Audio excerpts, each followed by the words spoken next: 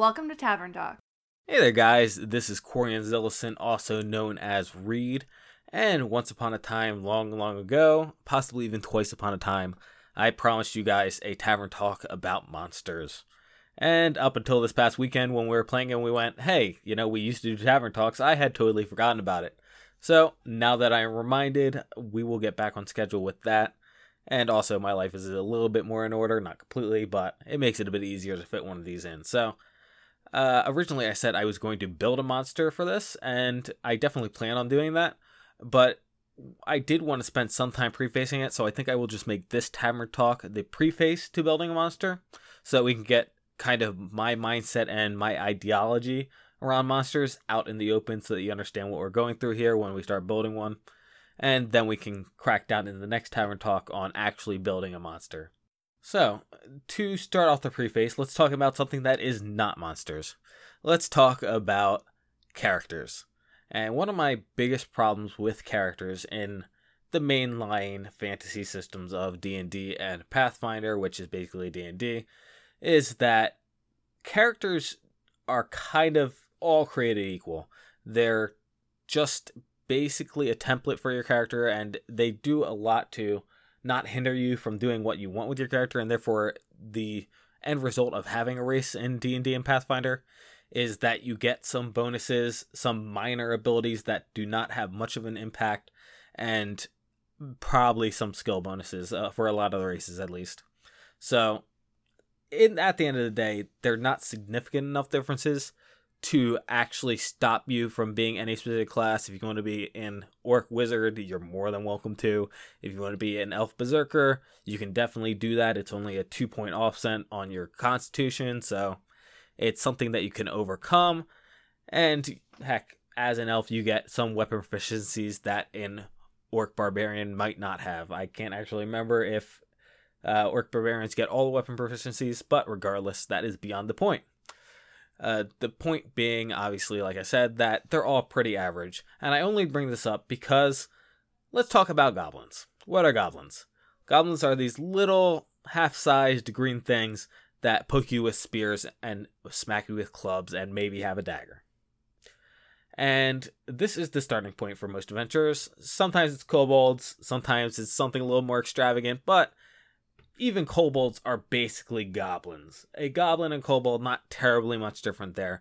And that is terribly obnoxious. But it doesn't stop there, unfortunately. Because after you're done slaying your goblins, you get to fight orcs.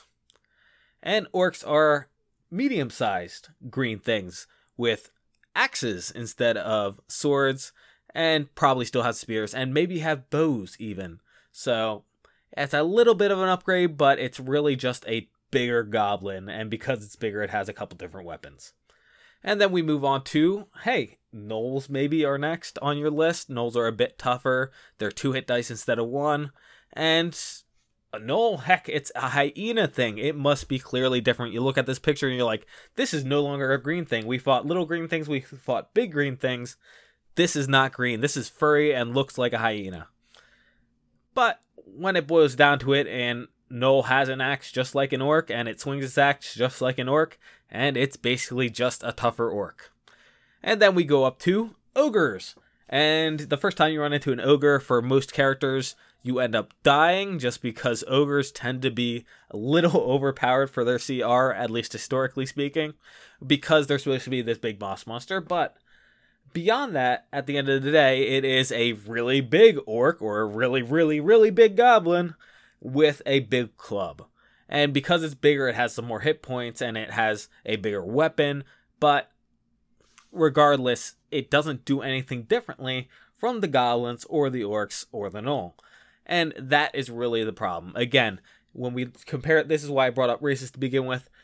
It's just a couple stat points differences. It's maybe a couple skills that for most players who play a more hack and slashy kind of campaign, the skill bonuses are not going to come into that much effect. They will in corner cases where you're just kind of exploring the dungeon, then maybe the goblins sneak up on you with their hide check, but by and large, they all fight the same, they all give you the same degree of experience, proportionally, and overall, it's just Goblin 1, Goblin 2, Goblin 3, and then Goblin 4. And then after you're done fighting Goblin 4, which is the Ogre, then maybe you get into something a bit more interesting. And obviously this is a problem, as I keep on saying. These are significantly different creatures. The goblins are shifty, should be fast, they should be sneaky, and that doesn't really come across in most combats. Most combats, the goblins will ambush you, okay, so that's a little sneaky, but beyond that, once you actually start fighting the goblins, they just start wailing their arms around in the same exact manner that orcs do. And orcs are pretty generic, and maybe the orc might have a class. Maybe it's an orc barbarian, in which case it has an ability, it has rage, that makes it a bit more interesting and a bit more different from the goblin. But if it doesn't, if it's just orc NPC generic out of the monster manual, then there's really no difference. And not to beat the horse dead or anything, but we move on to Gnoll. Shouldn't the Gnoll have some kind of special ability? And onto the Ogre. Obviously, the Ogre is a lot tougher, so that makes it a bit more unique. But we can definitely add something to that, right? We can definitely add some kind of other special abilities that make it so that it's just not a meat bag. It has something a bit more distinctive about it.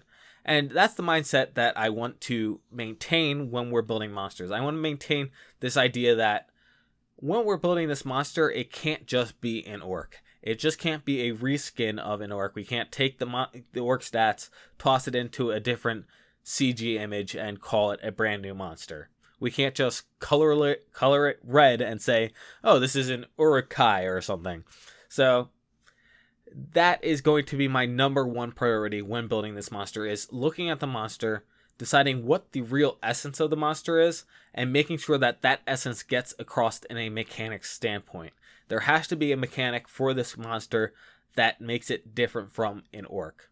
Or, whatever monster it's going to be most similar to.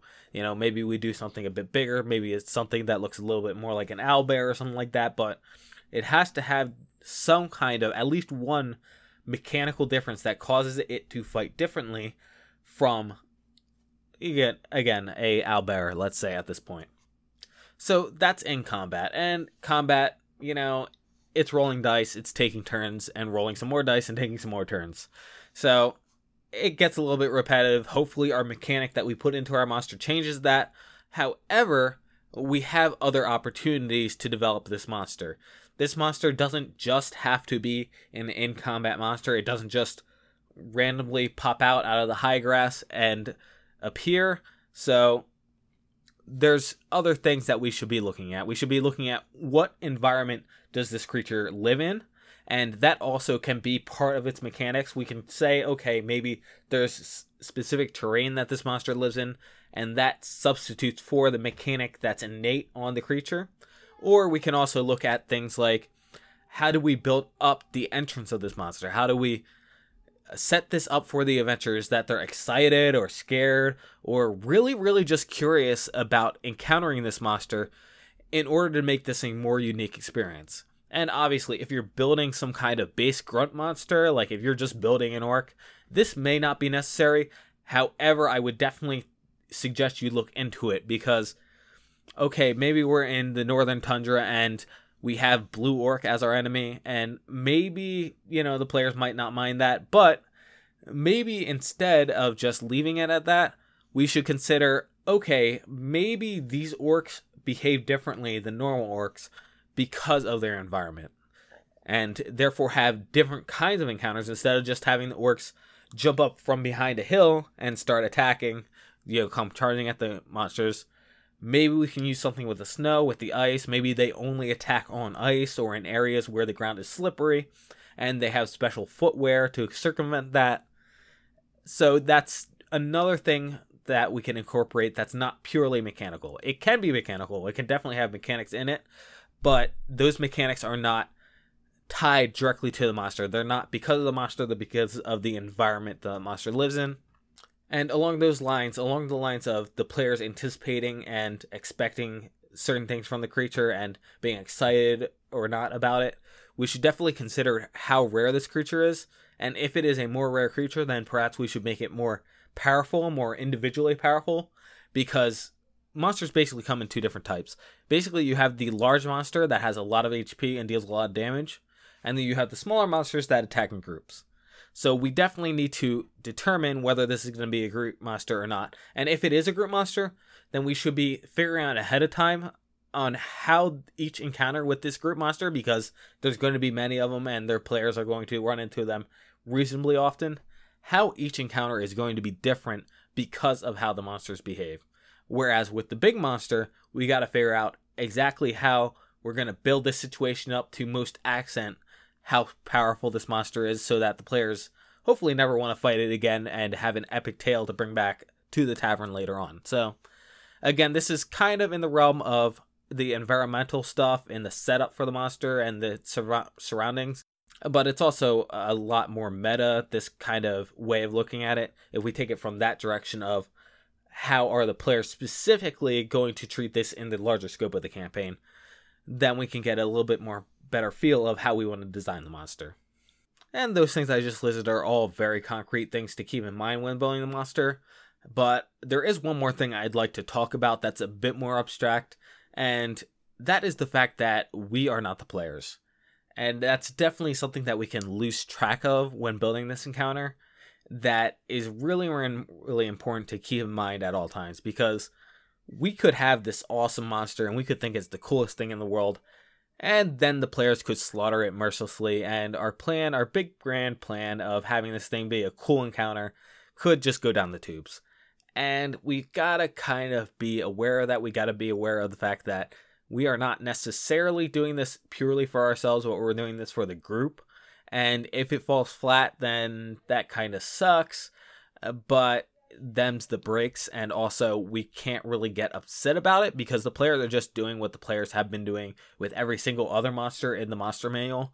There's no real reason. There's a meta reason why they might say, hey, wait a second, I've never read that monster in any of the Splat books. Maybe that's a brand new creation made by our DM, but outside of that, they should probably assume that it's just something you found in an obscure place. And therefore, if worse comes to worse and they do just murder it, we got to be cool with it. We got to accept what it is. And we also got to try not to design the monster along the lines that I was just talking about. We got to try not to design the monster in such a way that it is impossible for the players to just destroy. We can't just sit there and go, well, you are a group of sword wielders, and good thing that this monster is completely impervious to anything that's not blunt.